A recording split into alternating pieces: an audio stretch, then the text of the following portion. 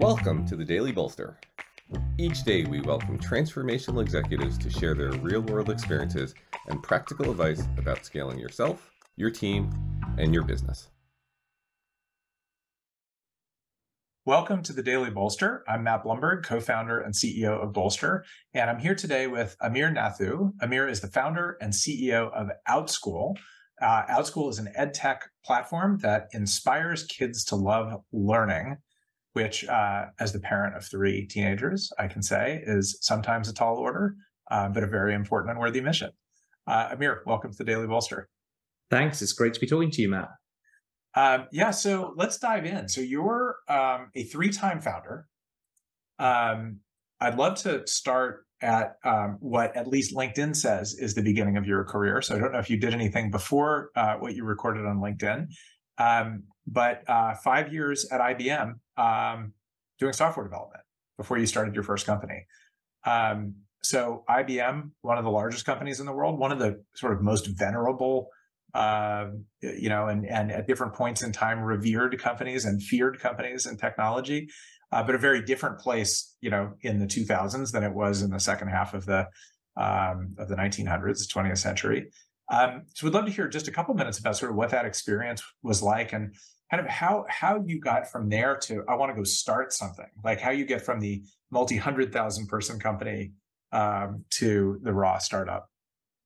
Yeah, I'll have to share my journey there. And, in some sense, it was really the other way around. It was almost that I always wanted to start a software company from a young age. And at the time, IBM seemed like the best path to get there. And it was really because I wanted to get into software. And at the time in the UK, where I grew up, as you can probably tell from my accent, there wasn't many places you could do serious software development. And so when I was graduating, knowing kind of this ambition of getting into software and probably going and starting my own business in software, IBM had a software development lab that was very highly regarded, a large one in the south of England in a place called Winchester. And so, I definitely approached my time at IBM saying, I want to get into software. This is a great place to start. And I want to learn as much as possible about software, how it's built, the business of software as possible.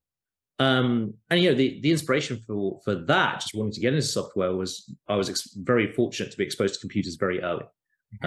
First through games, my parents buy me a BBC Micro as a toy, and then teaching myself how to program and getting support as a kid for that journey. Software was the start, and then IBM was the starting point in my career. And it was foundational in many ways. I joined the software development group in level 3 support, which was kind of the engineers who are tasked with, once it's established that there's a bug going on and maybe a live production system that's down and it's a problem that can't be worked around, it needs a bug fix. Someone needs to code up that fix and kind of address the problem. So it was a combination of software engineering and customer support. And I really enjoyed it because I established that I was actually a hacker.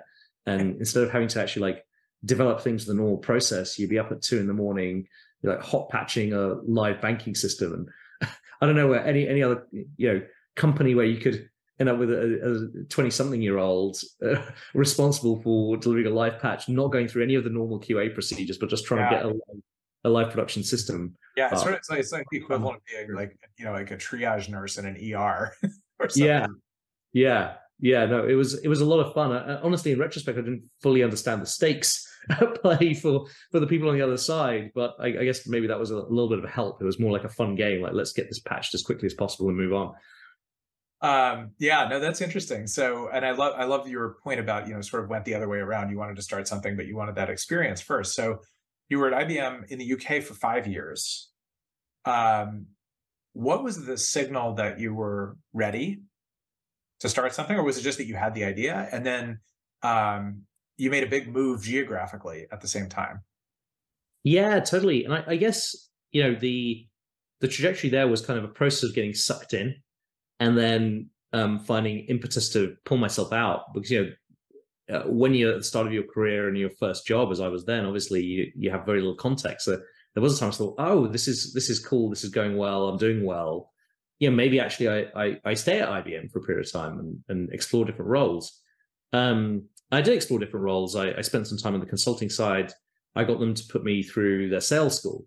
I was the only kind of person coming from an engineering background, like going through the IBM sales school, which was very highly regarded and intensive course at the time. And so I was getting sucked in.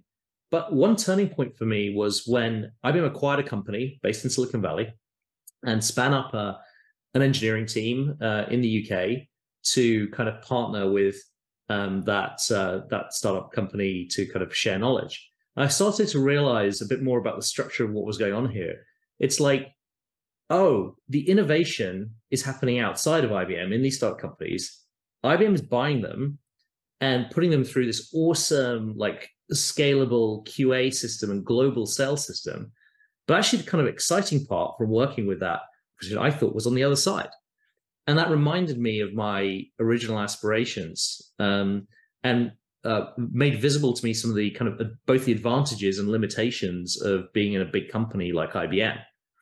And so it crystallized for me, and also the realization that 5 years had passed. And, I had the belief, which has maybe softened a bit, that if you're going to do this, you better do this soon. Life is short. You have a lot of energy when you're young. I read enough books. I was thinking, crap, sure, I've learned a lot, but isn't this just a crutch now that I'm 5 years into IBM and I'm not yet done it? And a mentor also kind of like pointed this out to me. It's like, most people who do it young and like, right. And obviously it's anyone who's been through the process of leaving a stable job and starting a company knows the psychological pressure that can come, and the realization that it was that was holding me back, not a lack of idea, not a lack of financial resources. I came from a very modest background. I had barely any savings, but I eventually concluded that none of this was a blocker to leaving and starting a company. Yeah. And so I left with an idea and a friend who left shortly afterwards to join with. And we funded ourselves by consulting on the side, consulting part-time, which worked quite well, was very interesting, was unsatisfying in terms of how quickly we could learn and develop the startup. And so we started looking for funding. And in the UK at that time, no one had made money investing in the internet. Whereas in Silicon Valley, lots of people had made money investing in the internet. Right. And so it was like pulling teeth trying to extract a few tens of thousands of dollars from angel investors in London. And we happened to come across Y Combinator in the early days and said, oh, we'll throw in an application. And they invited us for interview, and 20 minutes later offered us a $20,000 check. And that was just an incredible experience. Now it's like, oh, well, that happens all the time in Silicon Valley. But like back then, from founding team coming from the UK, I was like, holy shit! Like, does money grow on trees in this place? I think the answer to that is yes. And now I know some of the reasons why and the whole business model behind it, obviously. But just so it was very eye-opening. And we came over for 3 months for the Y Combinator program, and I both fell in love with the ecosystem in Silicon Valley from a work perspective, and San Francisco and the Bay Area as a place. Came back to the UK and told my wife, we should move. Yes. How did that go over?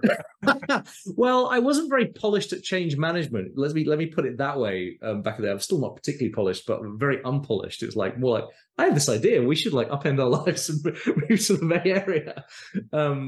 But it was funny. It took a while, both from a visa perspective and just a life perspective, and persuade my wife that this would be a good adventure. What did it was a 3-week vacation to the Bay Area, where we did a road trip around the one. It was beautiful. Obama got elected. This was in 2008, and it was just a fantastic vacation. And my wife Kirsty woke up one morning and said, "You know what? I'm down for an adventure. We're not ready to kind of settle in life and just be who we are right now." Right. And so it was fundamentally that desire for adventure that even underlies any kind of professional aspiration. We framed it initially as a 1 to 2 year adventure, and now we've been here several companies later, and 14 years later, American citizens, 2 American kids. So it did turn into an adventure. Yes, I always tell people, not quite as far away, but I grew up on the West Coast. I'm in New York. I always tell people I'm on year 35 of my 2-year plan to try it. All right. So what was WebMind all about? It looks like it was about a 3-year run. And then it looks sort of date-wise like it either had a successor company in Trigger, or you sort of went straight from one to the other. So we'd love to hear a little bit about your first couple companies, which are very, very different in nature than what you've landed on at Outschool. 100%. And technically it was one company, but it was a hard pivot that could easily have been a separate company. In retrospect, probably should have been.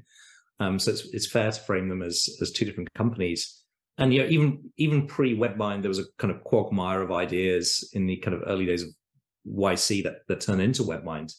But what WebMind was a way to save and access your entire browsing history and use it to personalize your search. Because back in those days, Google search was obviously a big thing, but things like Google Drive and local search hadn't really been developed. So searching across all your information, including behind logins and on your personal computer, was obscured. And so the concept was, a browser extension that would record your activity, including behind logins. And then when you did searches, took over the right-hand side of Google and display search results that Google couldn't possibly display from your own information, from your browsing history. And this was an intriguing concept to the same kind of people who maybe use Delicious, if you remember that service, or people who like organizing their information. Yeah, and really, that was Albert, right? That was Albert Wenger. Yeah, no, that's right. Yeah, and Joshua Schechter was the founder. Right. I don't know Joshua, but inspired by that kind of thinking. I worked on content management systems, enterprise content management systems at IBM, and so there was kind of continuity with that idea of kind of methods of content management, methods of retrieval and organization. And we stumbled upon this business model where, hang on, you're taking over the right-hand side of Google for these search results. Well, that's really valuable real estate. Affiliate links and ads is the obvious place to go.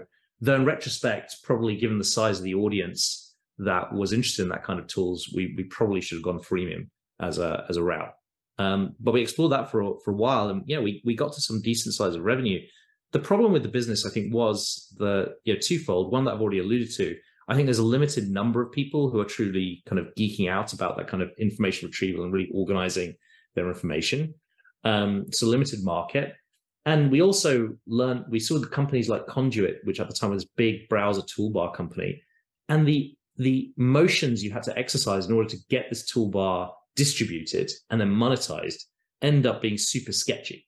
I mean, I think it was all legal. It's just like it turned our stomach. I mean, it's like IE toolbars, and then like secretly replace the Google page with like your own search page to harvest ad revenue. I mean, sure, like that could work. I mean, I guess it's legal because companies did it, but it wasn't the way we wanted to, make money, create a business. I know. And then how'd the business do? So relatively small scale of revenue. We raised a little bit of money. It was survivable, but we decided to pivot because we didn't see a path to scale, and all the paths to scale were not what we wanted to do with our time. So basically, we as founders lost faith that this is what we wanted to do, and the size of the opportunity. But what we had built in the process of building WebMind was infrastructure that allowed us to create these toolbars that worked on multiple browsers at the same time, without needing to code them multiple times. And at the time we were thinking about pivoting, mobile platforms were taking off. So the App Store, Android, the Google Play Store, and mobile development was the hot thing. That was the area everyone wanted to build in.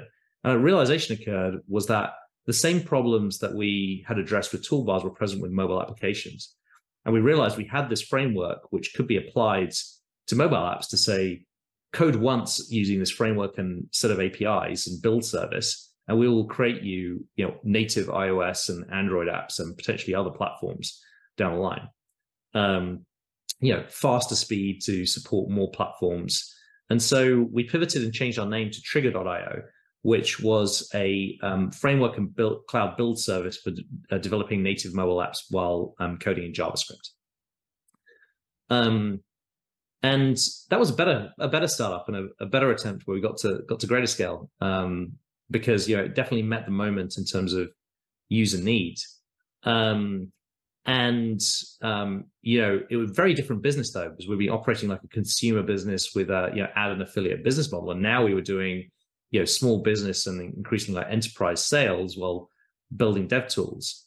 But our empathy for the problem, our connection with the problem was much closer because we'd experienced it ourselves. So we were kind of getting more towards kind of founder product market fit, and having successfully identified an urgent need, which was in a much kind of more visceral way than our first attempt. And by the way, founder market fit is huge.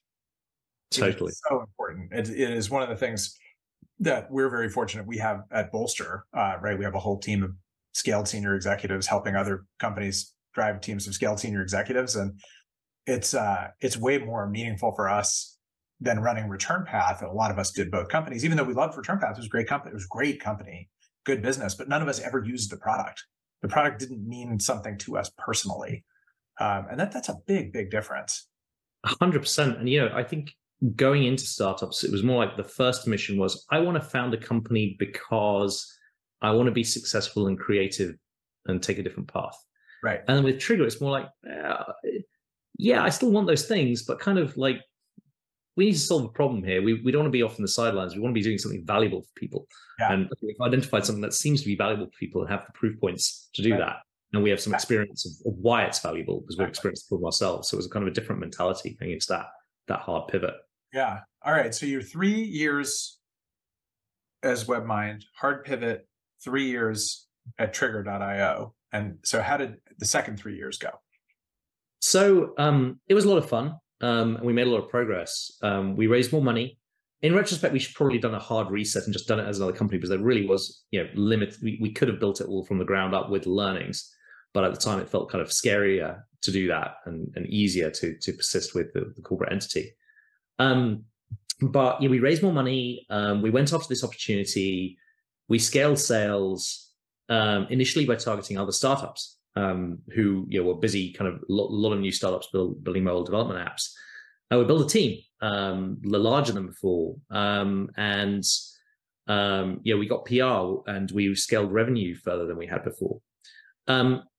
Two things came to light in the journey that started to make us kind of concerned about scale and actually gradually kind of top out at a certain point. One was a market reality. Part of the thesis of Trigger was that there was going to be consolidation in how mobile app developers developed the front end of their apps. And that consolidation was going to happen via some kind of cross-platform development mechanism. And we wanted to be the one. And one thing we observed is that did not happen. Mobile web developers used a variety of different frameworks, including no framework at all. And actually, no framework at all was the central competition. And another observation was, while we identified a real customer need, an urgent problem, and concrete ROI, the front end of a mobile app was almost regarded as so important that it's not clear you kind of outsource elements of it and get help. It's almost like it's so important you want to kind of use the best, which is native, and invest. So you're always playing this uphill battle. And that's in contrast with the back end, where you saw all these backends as a services rise and there to be much more consolidation on the back end. And one thing I learned through that process was that, yes, it's important to identify a real tangible customer need, but you also have to think about kind of the barriers to buy. And you don't necessarily want to go for the hottest part of the need first, because it could be so important to the customer that the barriers to get started will be so high. It's sometimes better to go after a real need, but that's kind of easier to outsource. Just a typical example, like an example I used to use at the time was like logging. There were these platforms of service that started doing ridiculous revenue from websites. You're doing logging. Is that really a need? It's like, well, you need to do it. It's considered a hygiene feature. Is it the most important thing? No, it's not the most important, but you kind of just need to do it. And no one really wants to be spending their energy there. So it's easy to go to a vendor and say, please provide me infrastructure to improve logging. Right. And all of a sudden it's Auth0 and Okta. Yeah. And then expand from there. And it's like, just because you found a critical customer need, doesn't actually mean it's the right strategy to go head on at that need. Yeah. And actually that influenced a lot of how I think about the strategy Outschool, because kids education is obviously a very high stakes decision for parents, and that was a key part of it. We also made some execution mistakes, intentionally slowing down our growth because it felt out of control in terms of our ability to deliver on the demand, which I now realize is like a standard evidence of product market fit. And yeah, you don't want to go too far out of control. There are stories about startups that take that too far. Yeah. But actually that's something to lean into. And we slowed growth more than we should have. And we never recovered momentum. And that made me conscious much more about the momentum management behind growth. And just because, I don't know, things are feeling uncomfortable, inside the company and in how you're able to deliver and in support, doesn't mean you slow down. Right. It means you kind of fix as you go along, and you have to find the right kind of velocity to manage through. So that was a key kind of execution learning I took from that. Yeah. And what was the ending? So ultimately we plateaued based on these observations. And we decided that this wasn't going to become, we're hyper ambitious. This wasn't going to become like the breakout success. And so it makes sense to find some kind of exit. And also the realization, and it comes back to kind of founder fit. It's like we might have been a fit in terms of understanding the problem space and skills needed, but it wasn't actually our passion. Mm-hmm. So actually when looking for an outcome, it was actually like, we want to do right by our team. We want to do right by our investors.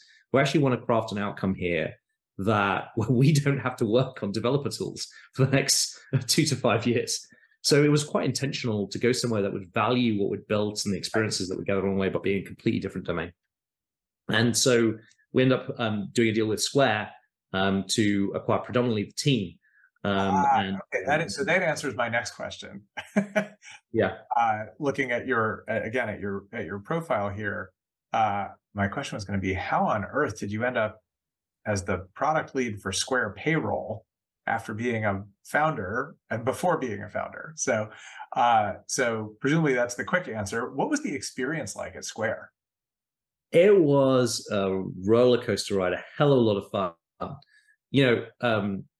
At this point, I'd spent 6+ years feeling like, in retrospect, making a lot of progress and learning, but at the time feeling like I was banging my head on a brick wall, trying to initially find product market fit and get to scale. So to get involved in a company that was busy scaling and expanding, and then realize, I could use all these learnings and skills that I developed as a founder to really hone my craft in product in particular, was fantastic. And this was a time at Square when they were good, where they went, my time there, from 400 people to 1,200 people in 18 months. Right. And so interesting.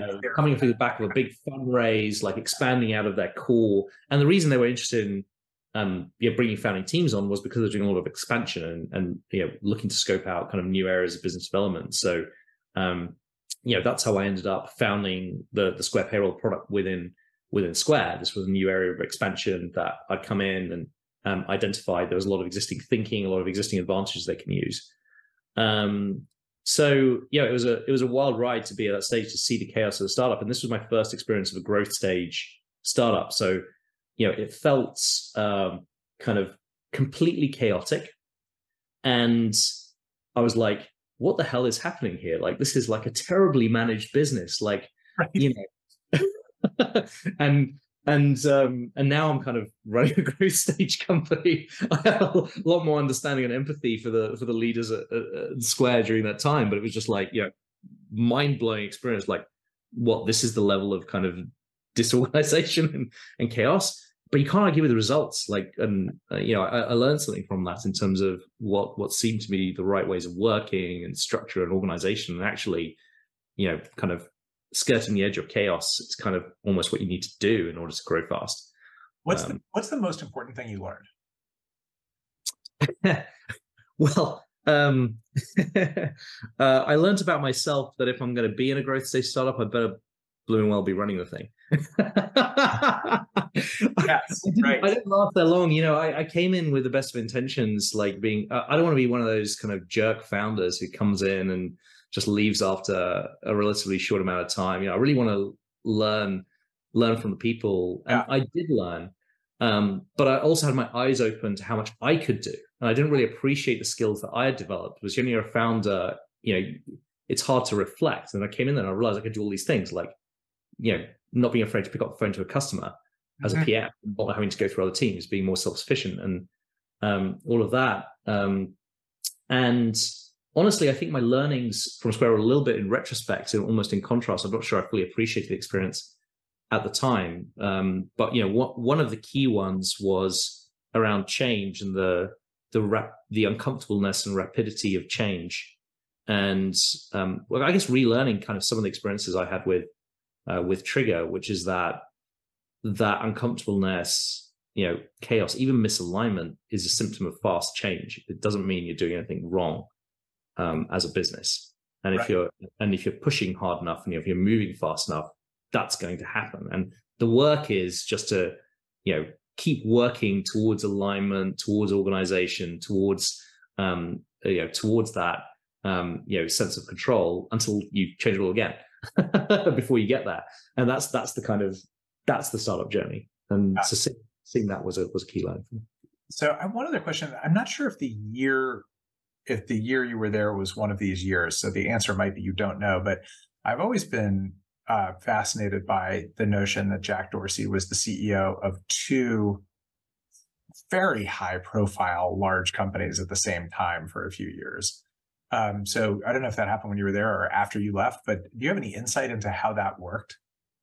It's funny. I don't actually remember whether that was the overlap, but the thing that I do remember, and actually was, and now I remember, was a key lane for me. I feel like I didn't work for Jack directly, but I interacted with him and saw him, and he was always very high level.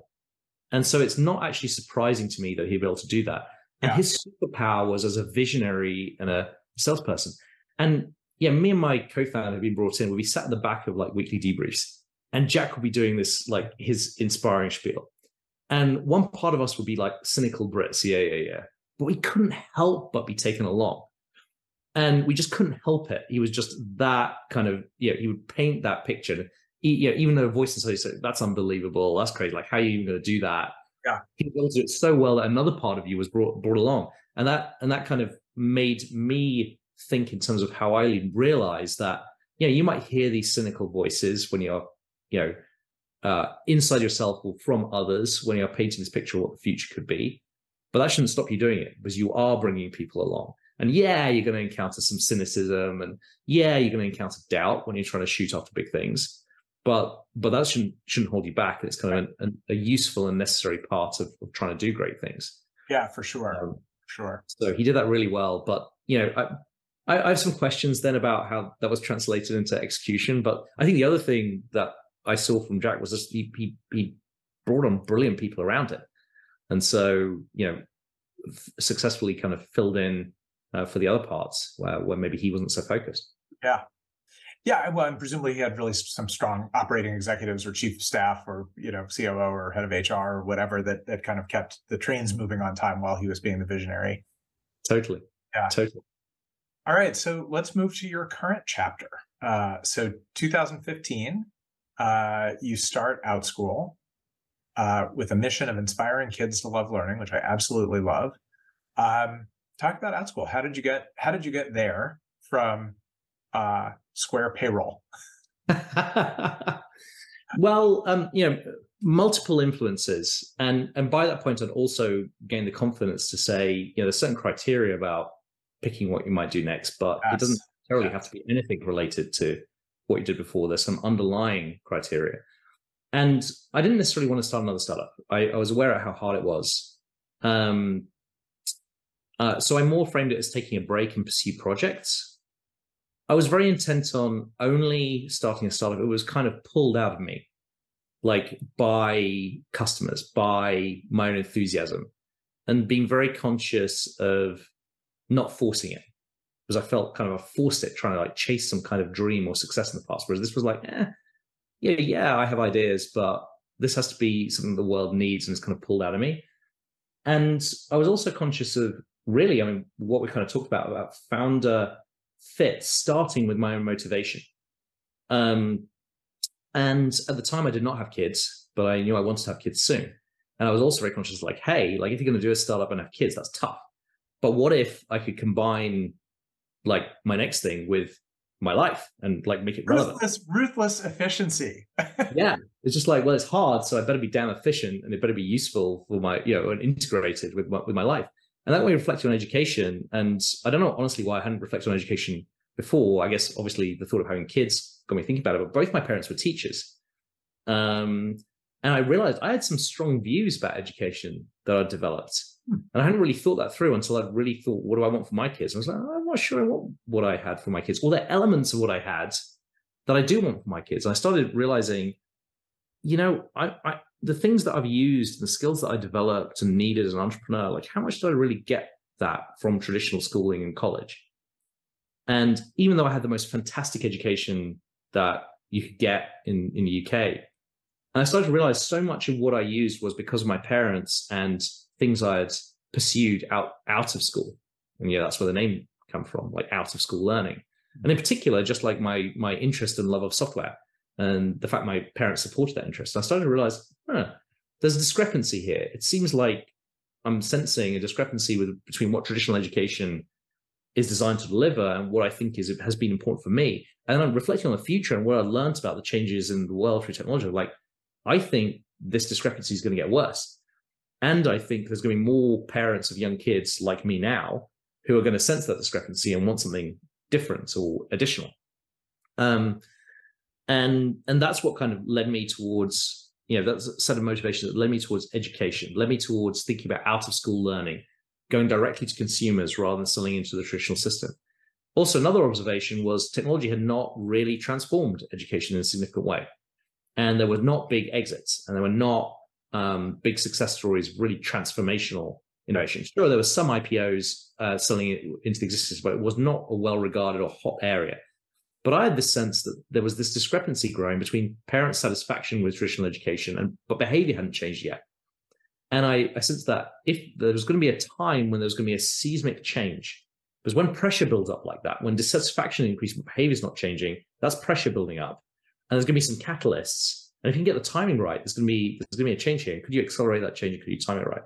So I thought this could be this. If the timing is right, if the model is right, this could be a massive opportunity. Key risks are market and timing. But I thought, I'm patient. I've had enough success at this point. I don't need a fast exit. So again, founder fit. It was like, I'm wanting to be patient here and plug away at it and try and work on things that were far out, again, out school, far out of traditional education, because everything that had been attempted closer into traditional education hadn't got that breakout success. So we're going to go really far out, and we're going to be very patient, and we're also not going to be arrogant. So when you say the mission of Inspire Kids to Love Learning, I can go more into what that means. We didn't start with that. We started with, hey, we're going to build a marketplace focused on consumers. And we're going to target homeschoolers because that's where there's a lot of innovation happening and people have an urgent need. And we're going to learn. And we're going to spend multiple years just doing that. And then we're going to form our own opinions mission. Because a lot of people coming in from tech into education were like, we know how to solve this. We've learned everything from Google. All you need to do is just apply the technology learnings to this new field and it'll work. And it didn't. And there's been plenty of flameouts in education, I think, for that reason. Whereas we came in more like, we're explicitly not going to have like a very big vision. We're going to have a broad marketplace. We're going to learn from this initial audience. And that's how we got started. And is it working? Yes, to an extent. I think that's the to an extent bit is subject of any point and stuff. It's always to an extent. Had you asked me when we started we'd be where we are today, I've been like, awesome. It's great. It's been a rough ride to get here.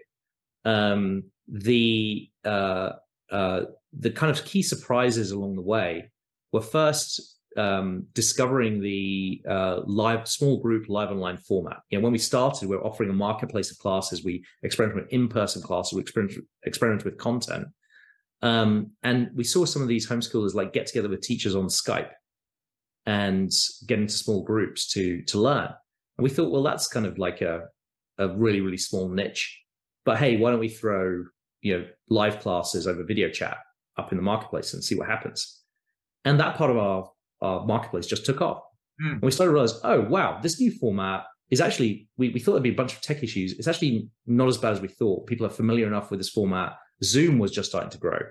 And so the technology was just good enough. The adoption was just good enough. And we started to realize, oh, there's big advantages to this in that it combines the best of in-person interactivity with online availability and convenience, and that parents could pay less for learning experiences and teachers could earn more than other formats because the cost of the teacher's time was split amongst the group and you didn't have to pay for an in-person location.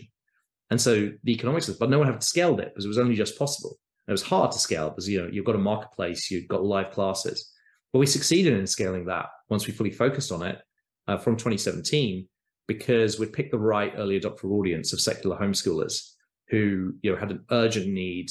There were enough of them to solve the initial chicken and egg problem that you have in a marketplace, and it had sufficient schedule availability to create enough liquidity in the marketplace to start scaling. Right. So that was a big surprise. The second big surprise was COVID. We didn't found this company or decide to do live online classes because we expected there to be a global pandemic. But when the global pandemic hit and schools shut down, there was this. It must have blown the business up.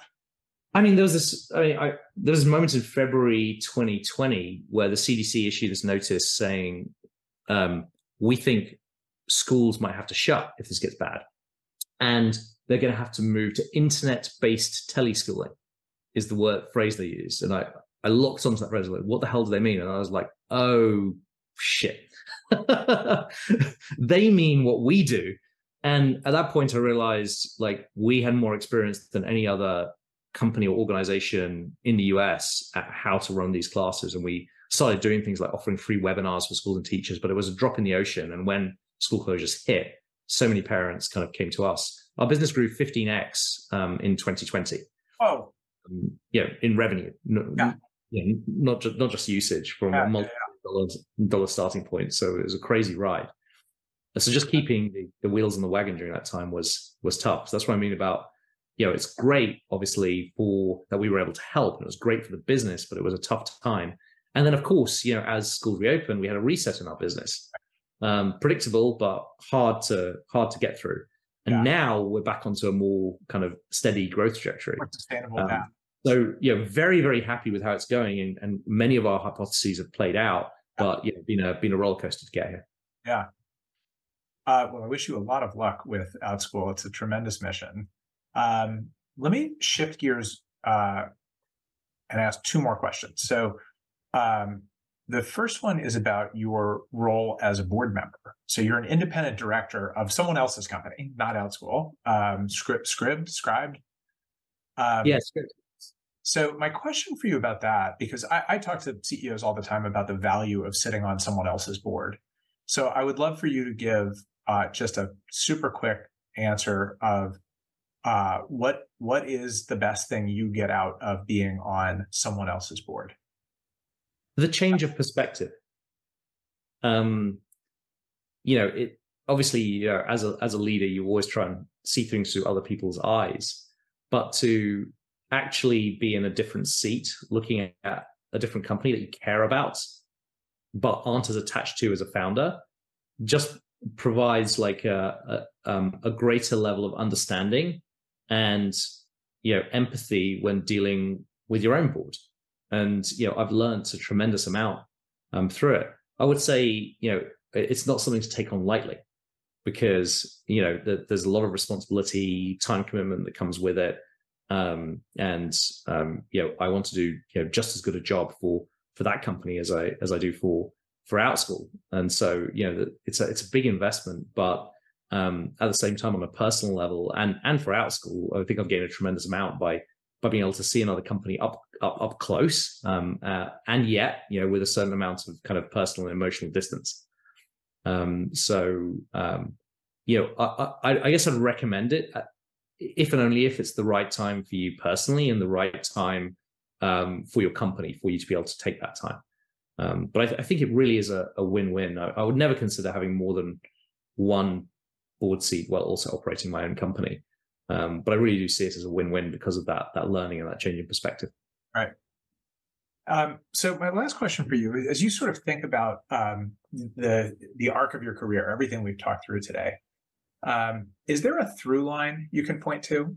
Sort of one thing that's held it all together? Because I love hearing the experiences and like A, which led to B, which led to C, which led to D. But is there sort of one driving learning or driving force or driving principle that goes from finishing university through scaling Outschool? I think, I've had a very varied career and in some ways a very non-traditional journey. But I think the through line, which some might frame as risk-taking, but I might call more like naive jumping in at the deep end. Like at every turn, I've kind of like taken a harder path or a path that in retrospect seemed completely foolish, but in aggregate works for me and has taught me a lot. So, I mean, maybe learning actually is the thing, because that's what you get as the end result of jumping at the deep end. Faster learning at the expense of your own comfort. Well, look, I think most successful founders would agree that having a learning mentality and a growth mentality is a very healthy driving force. So, great note to end on. Amir, thank you so much for spending time with me today. I love what you're doing at Outschool, and I'm glad to have a seat somewhere in the arena to see what's going on with it. So, good luck getting the business through growth stage. Thanks so much, Matt. It's been a pleasure talking and really glad to work with Bolster.